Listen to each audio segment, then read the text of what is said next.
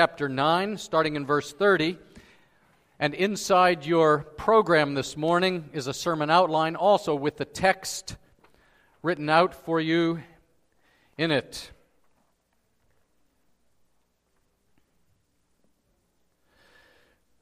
I mentioned last week, this is a church where we don't pick and choose which passages of the Bible we will preach from.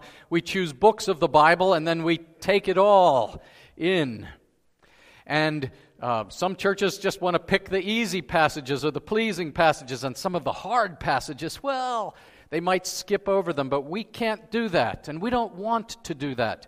We want the whole counsel of God. And so Romans 9 through 11 are one of those challenging and difficult passages of Scripture. Lydia, there may be some in the front here who need still a sermon outline. If you don't have one in your hand, you'll want it with you. Starting in verse 30. What shall we say then? That Gentiles who did not pursue righteousness have attained it. That is, a righteousness that is by faith. But that Israel, who pursued a law that would lead to righteousness, did not succeed in reaching that law. Why? Because they did not pursue it by faith, but as if it were based on works. They have stumbled over the stumbling stone. As it is written, Behold, I am laying in Zion a stone of stumbling and a rock of offense, and whoever believes in him will not be put to shame. Brothers, my heart's desire and prayer to God for them is that they may be saved. I bear them witness that they have a zeal for God, but not according to knowledge. For being ignorant of the righteousness that comes from God and seeking to establish their own, they did not submit to God's righteousness.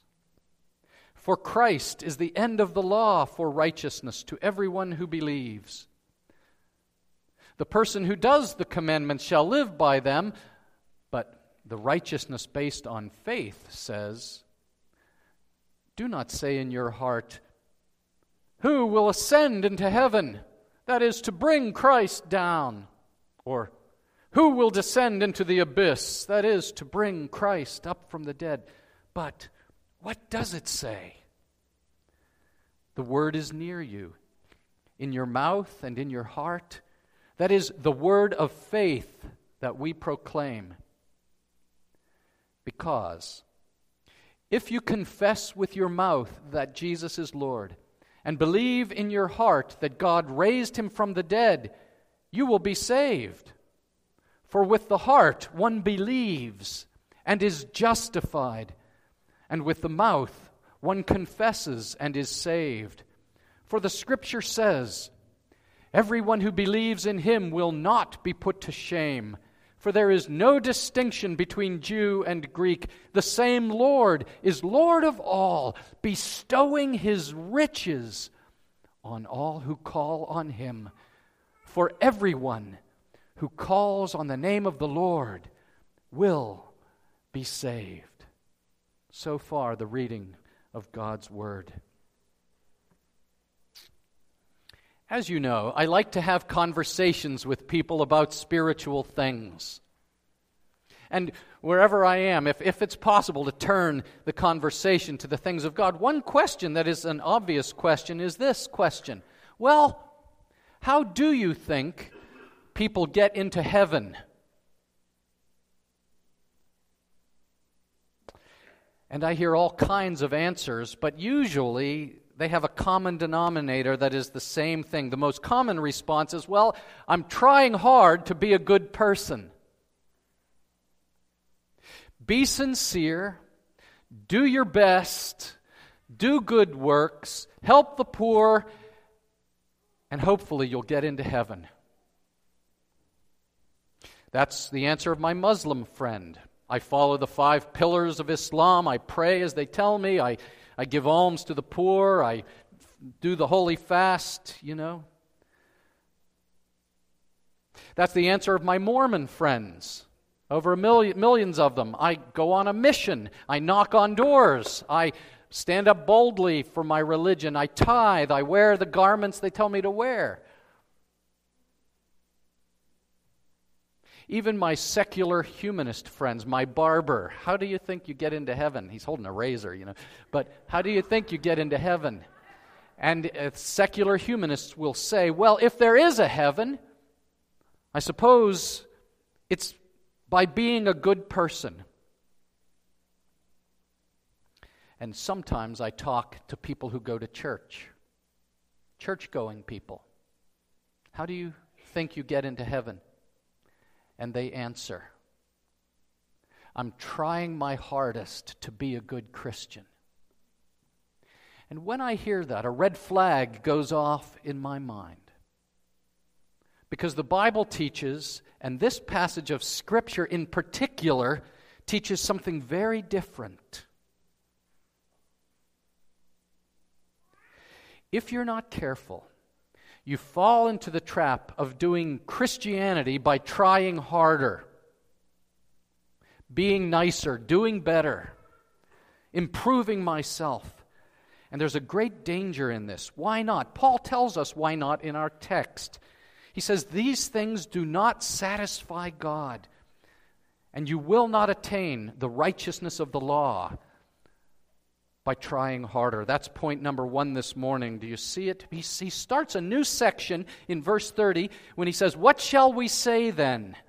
And he's been wrestling with anguish about why his Jewish kinsmen, his Jewish friends, for the most part, are rejecting Jesus Christ, right? And he then unpacks it explicitly here. And he tells us they were trying to be saved. How?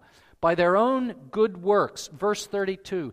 Why? Because they did not pursue it by faith, but as if it were based on works. And trying to be saved by their works, they stumbled over Jesus Christ, the Savior. This is the big idea. Paul tells us you cannot justify yourself before God based on your performance, but this is the impulse of all religion. The basic impulse of cults and all religions, and even my secular humanist barber friend, is that acceptance with God is based upon my performance. Did you catch that? Acceptance with God based on my performance. Paul tells us to approach God through faith in Christ, looking to Christ, receiving Christ. And the different result, actually, is that you attain righteousness by receiving God's righteousness in Christ. Why is there this impulse so deep inside of you and me and in all religious to gain acceptance based on performance? I'll tell you why. The reason is because way back in the Garden of Eden, when God established his covenant of creation with Adam and Eve, it was based on a works principle. It was based on acceptance due to performance. Obey me and live. Disobey me, eat of the fruit that is forbidden. Disobey me and you will surely, what's the next word? Die. Blessing for obedience, cursing for disobedience. And then Adam fails. God republishes this with Israel there at Sinai, at Mount Sinai, and he makes a covenant with national Israel, his people. And he in Deuteronomy 30 and 31, in Leviticus 26, you see that for national Israel, we're just talking about national Israel, you have this republication as they enter into a new Garden of Eden, a land flowing with milk and honey, with God in its presence. It's just like Eden. And there they may stay in the land and be blessed in the land if they obey. But they are promised the execution of the covenant curses. They will be expelled from the land if they disobey. And Israel, like Adam, fails. It runs deep in us. But what Adam teaches and what now that we have inherited the sinful nature of Adam, and what Israel and their failure teach us is that even our best works and our most fervent prayers still fall short of the glory of God. You know, I've said this before. How are we to understand this? Because we are now sinful and broken and separated from a holy God, you, and I know a lot of you, I know most of you, you're good people. And you're probably better than I am. You might be at the top of the mountain of morality and performance. I'm maybe only a third of the way up the mountain. But we are still 93 million miles away from the sun. Some of you are good swimmers. You're probably a better swimmer than I am. You can jump into the Pacific Ocean in Malibu and start swimming west, and you swim, and you can swim 4 miles. I could doggy paddle a mile.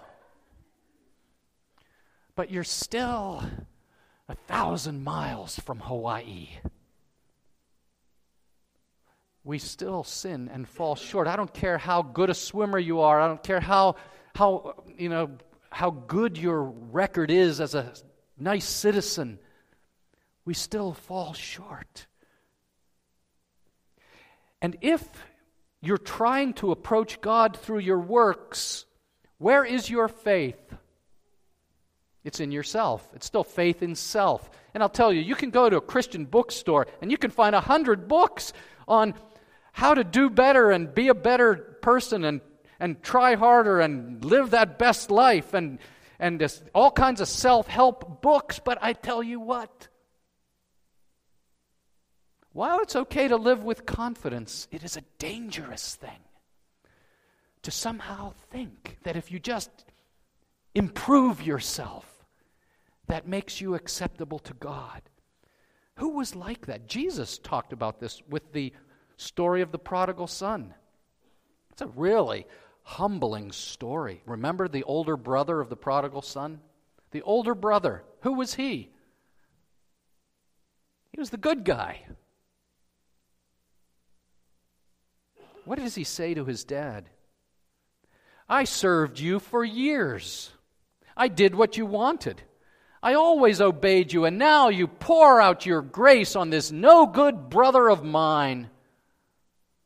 What have you ever done for me? That's the older brother's response. See, he believes his acceptance is based on his performance, and Jesus disapproves of him. You see, Paul explains this paradox in verses 30 and 31 of our text. It says, the Gentiles who did not pursue righteousness nevertheless attained it, whereas Israel, which did pursue righteousness, did not succeed in reaching that law. And Paul is telling us, don't make the same mistake.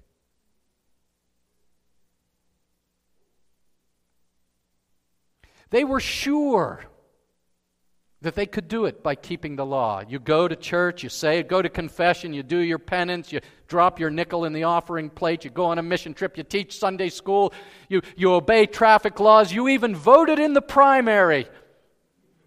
You attended your kids' soccer games. You have parent righteousness. You have voter righteousness. You have driver righteousness.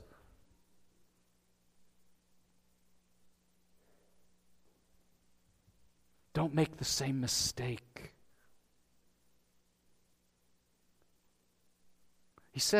Paul says in Romans 10, verse 3, this is the key.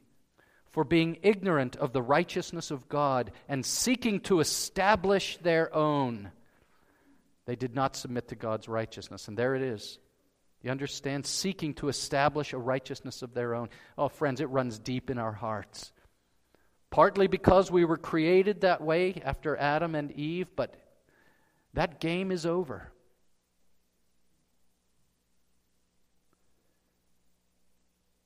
Paul explains this in Galatians. I'm going to camp on this. Please, Christian, camp out with me for a moment in Galatians chapter 3.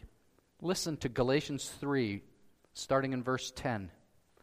Paul says, for all who rely on works of the law are under a curse.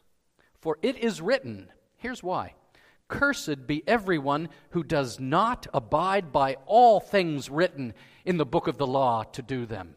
Okay, so there is a way to be justified by works. There is a way to get into heaven by works. All you have to do is obey the entire law of God with all your heart, all your soul, all your mind, all your strength, all the time. That's all you have to do. Leviticus 18:5. He says, the man who does the law will live by the law. But he goes on, verse 11, Galatians 3:11. Now it is evident that no one is justified before God by the law, for the righteous shall live by faith. But the law is not of faith. Christ redeemed us from the curse of the law by becoming a curse for us. Yes, I will fail. But there is one who did not fail. What do we say around here? I hope you have it deep in your psyche. That Jesus Christ lived the life we should have lived. He said, I came to fulfill all righteousness. We call it the active obedience of Christ. He was without sin. And Jesus Christ died the death we deserve to die. He went to the cross, there receiving the punishment we were due. Christ redeemed us from the curse of the law. I said it earlier in the service. That's not original with me. Jack Miller used to say, John, one of my mentors, he would say, deep in our souls, we all want to add at least one brick to the house of our salvation and admire that brick. My, what a nice brick I put in. But we sang the hymn, Christ alone, cornerstone of our faith. It's not about doing something great for God. It's so interesting. Paul chooses this strange Old Testament passage in Deuteronomy to explain this life of faith. And it's puzzling. But in Deuteronomy 30, in verse 11, Paul quotes from it. He says, for this commandment that I command you today is not too hard for you, neither is it far off. It is not in heaven that you should say, who will ascend to heaven for us and bring it to us? It's strange. Paul adds an editorial in his quote, to bring Christ down. Or who will go into the abyss to bring Christ up? It's not about doing some great thing. Look at me, I'm ascending to heaven. No, God already sent Christ. Thank you very much. Look at me, I'm going to take care of the problem of sin and go into the abyss, pay for my own sin. Some people think they can actually pay for their own sins by doing penance.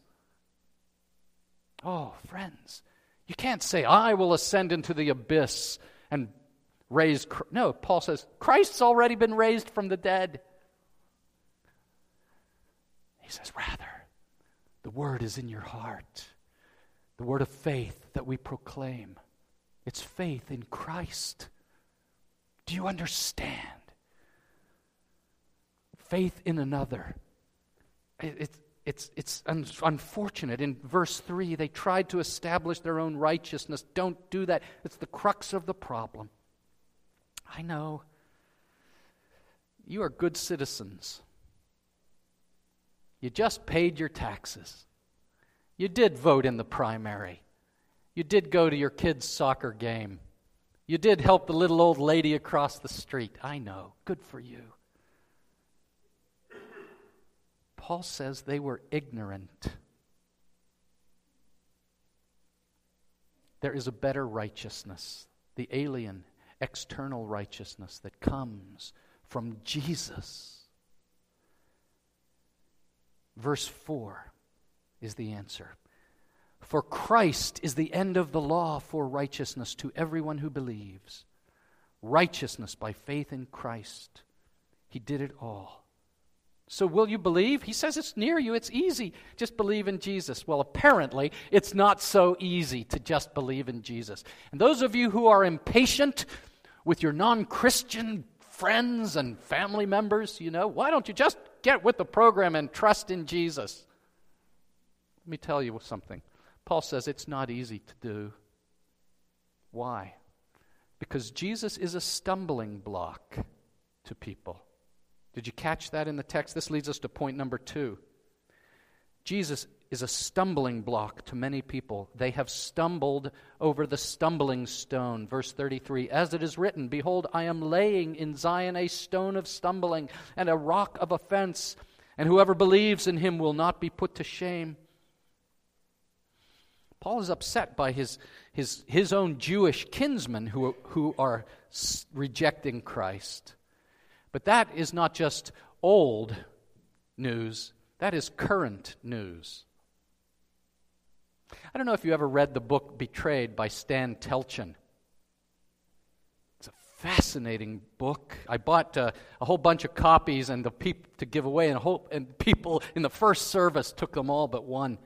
But there's one more for somebody who's interested. Stan Telchin is a fascinating gentleman who was a very successful insurance salesman in the Washington, D.C. area. He was president of the United Way. He was highly respected and regarded by people in the community. And the worst thing, he said, that could ever have happened to my family happened.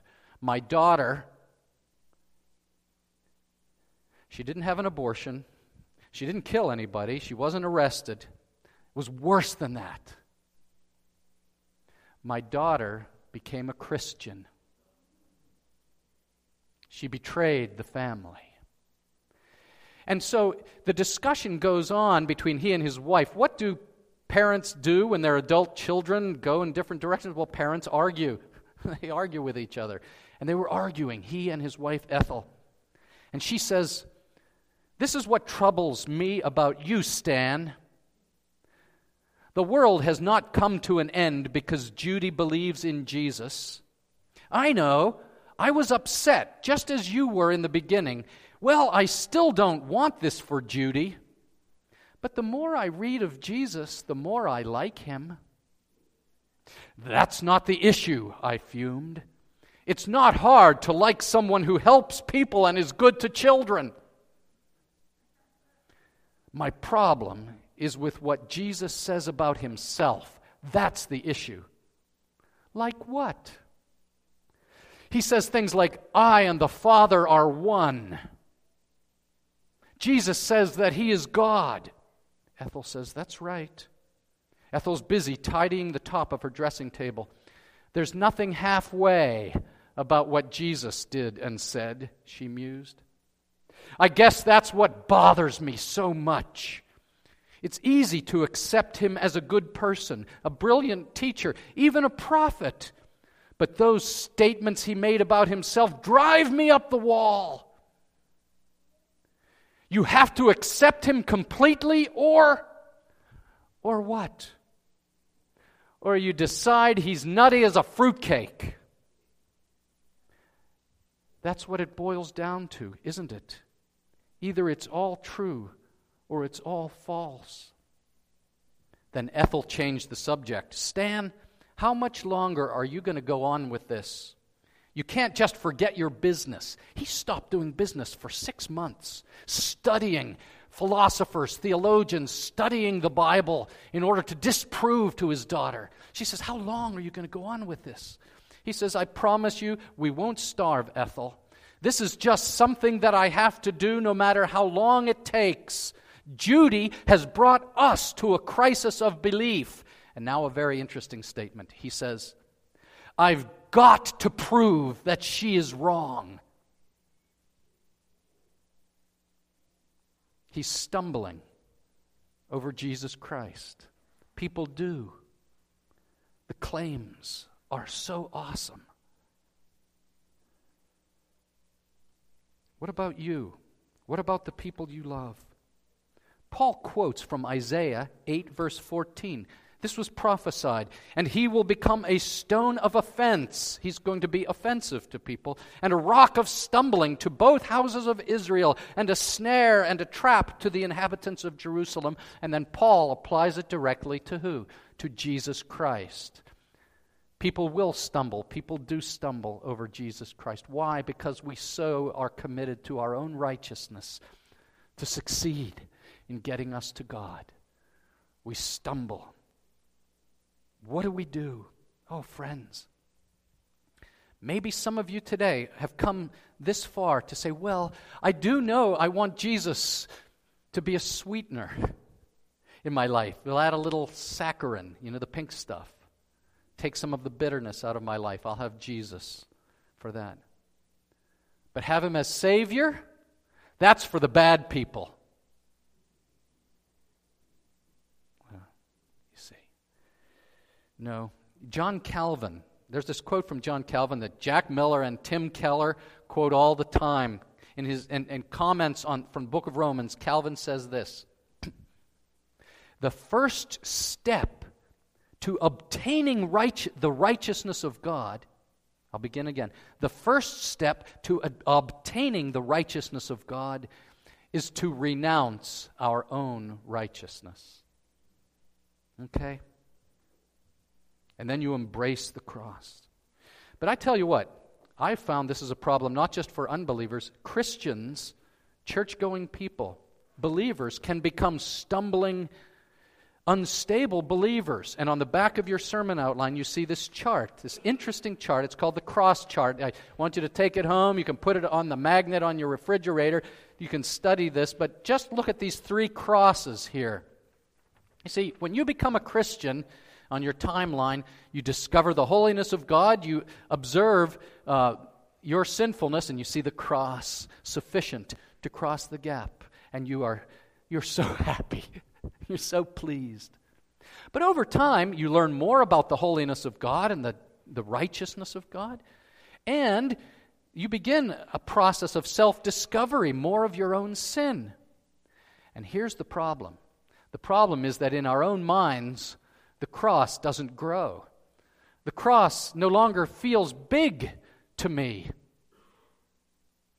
And so there's a gap. This is for illustration. There's a gap between the top of the cross and your new sense of the holiness of God. And there's a gap between the bottom of the cross, this middle cross, and your conviction of your own sins. And you know what you do? You do what I do. You begin to just minimize the holiness of God. Surely, God can't be serious. These things aren't really sins. And down underneath, I get my sin is convicting me, but I excuse it. It's not really that bad. Everybody does it. You see? What do I need? I need to get out of my denial, my excuse-making, my minimizing of God. What I need is a big cross that frees me to be honest. Oh God, I worship you in your holiness. Oh God, I despise my sin. Thank you for the cross. And that's where spiritual power comes from. That's that third cross, you see, the big cross. Do you have a big cross, my friend? In this church, maybe they would know us as the people with a big cross because we have a big Savior, a great Savior, not some shrunken, shriveled, puny Savior. We have a big Savior, a great Savior, a sufficient cross. And so I don't have to save face and deny my sin, but I confess it. And I join the pastor and the elders of the church in repenting of my sins and going to the cross again, day after day and Sunday after Sunday. Are you with me on this? Let's not stumble over Jesus Christ. We sang that song, His grace is enough. Do you believe that? And that Paul now drives us to point number 3, verses 9 through 13. And he says, "Oh, Christian, call on the name of the Lord and be saved." Verse 9, "Because if you confess with your mouth that Jesus is Lord and believe in your heart that God raised him from the dead, you will be saved. For with the heart one believes and is justified." What is the heart? Those of you who were in the marriage conference this weekend, we learned the heart is the steering wheel of your mind and your emotions and your will. The heart is that summary of who you are, the causal core of your life. And with the heart, you believe. There is a trusting, an abandoning of self, and a resting in Christ. With the heart, one believes and is justified. With the mouth, one confesses and is saved. And everyone who believes in him will not be put to shame. Have you confessed with your mouth that Jesus is Lord? What you're saying when you say Jesus is Lord, when you confess, homologeo, it means to agree with. It means you're going to agree Jesus is Lord and I am not. Oh, the earth's poets, they say, be the master of your fate. Be the captain of your soul. But when you become a Christian, you say, no, Jesus is my captain.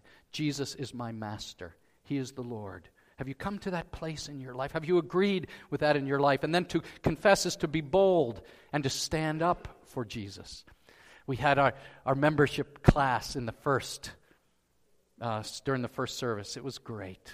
It's so wonderful to see people who want to stand up with us and declare their allegiance to Jesus Christ. Have you come to the place in your life where you are identified with Jesus?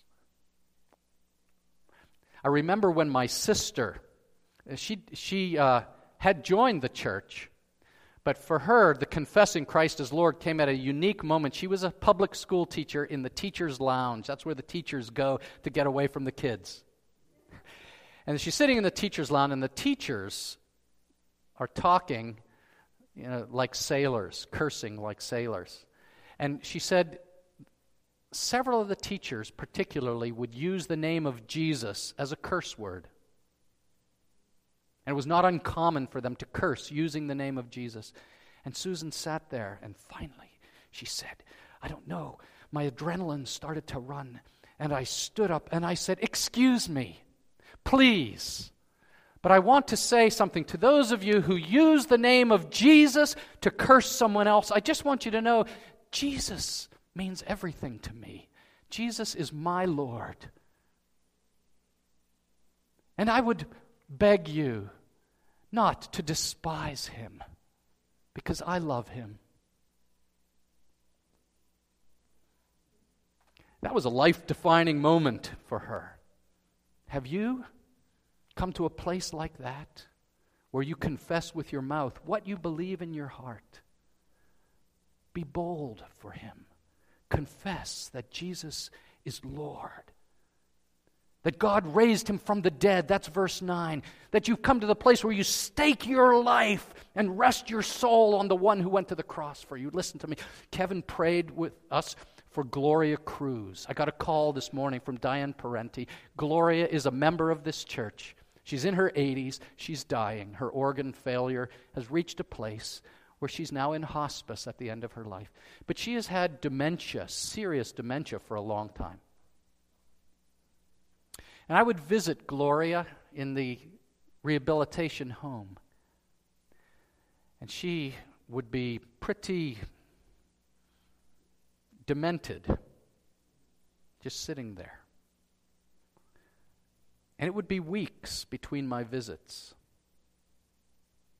But I would walk in the room, and she would shout out, "My pastor is here!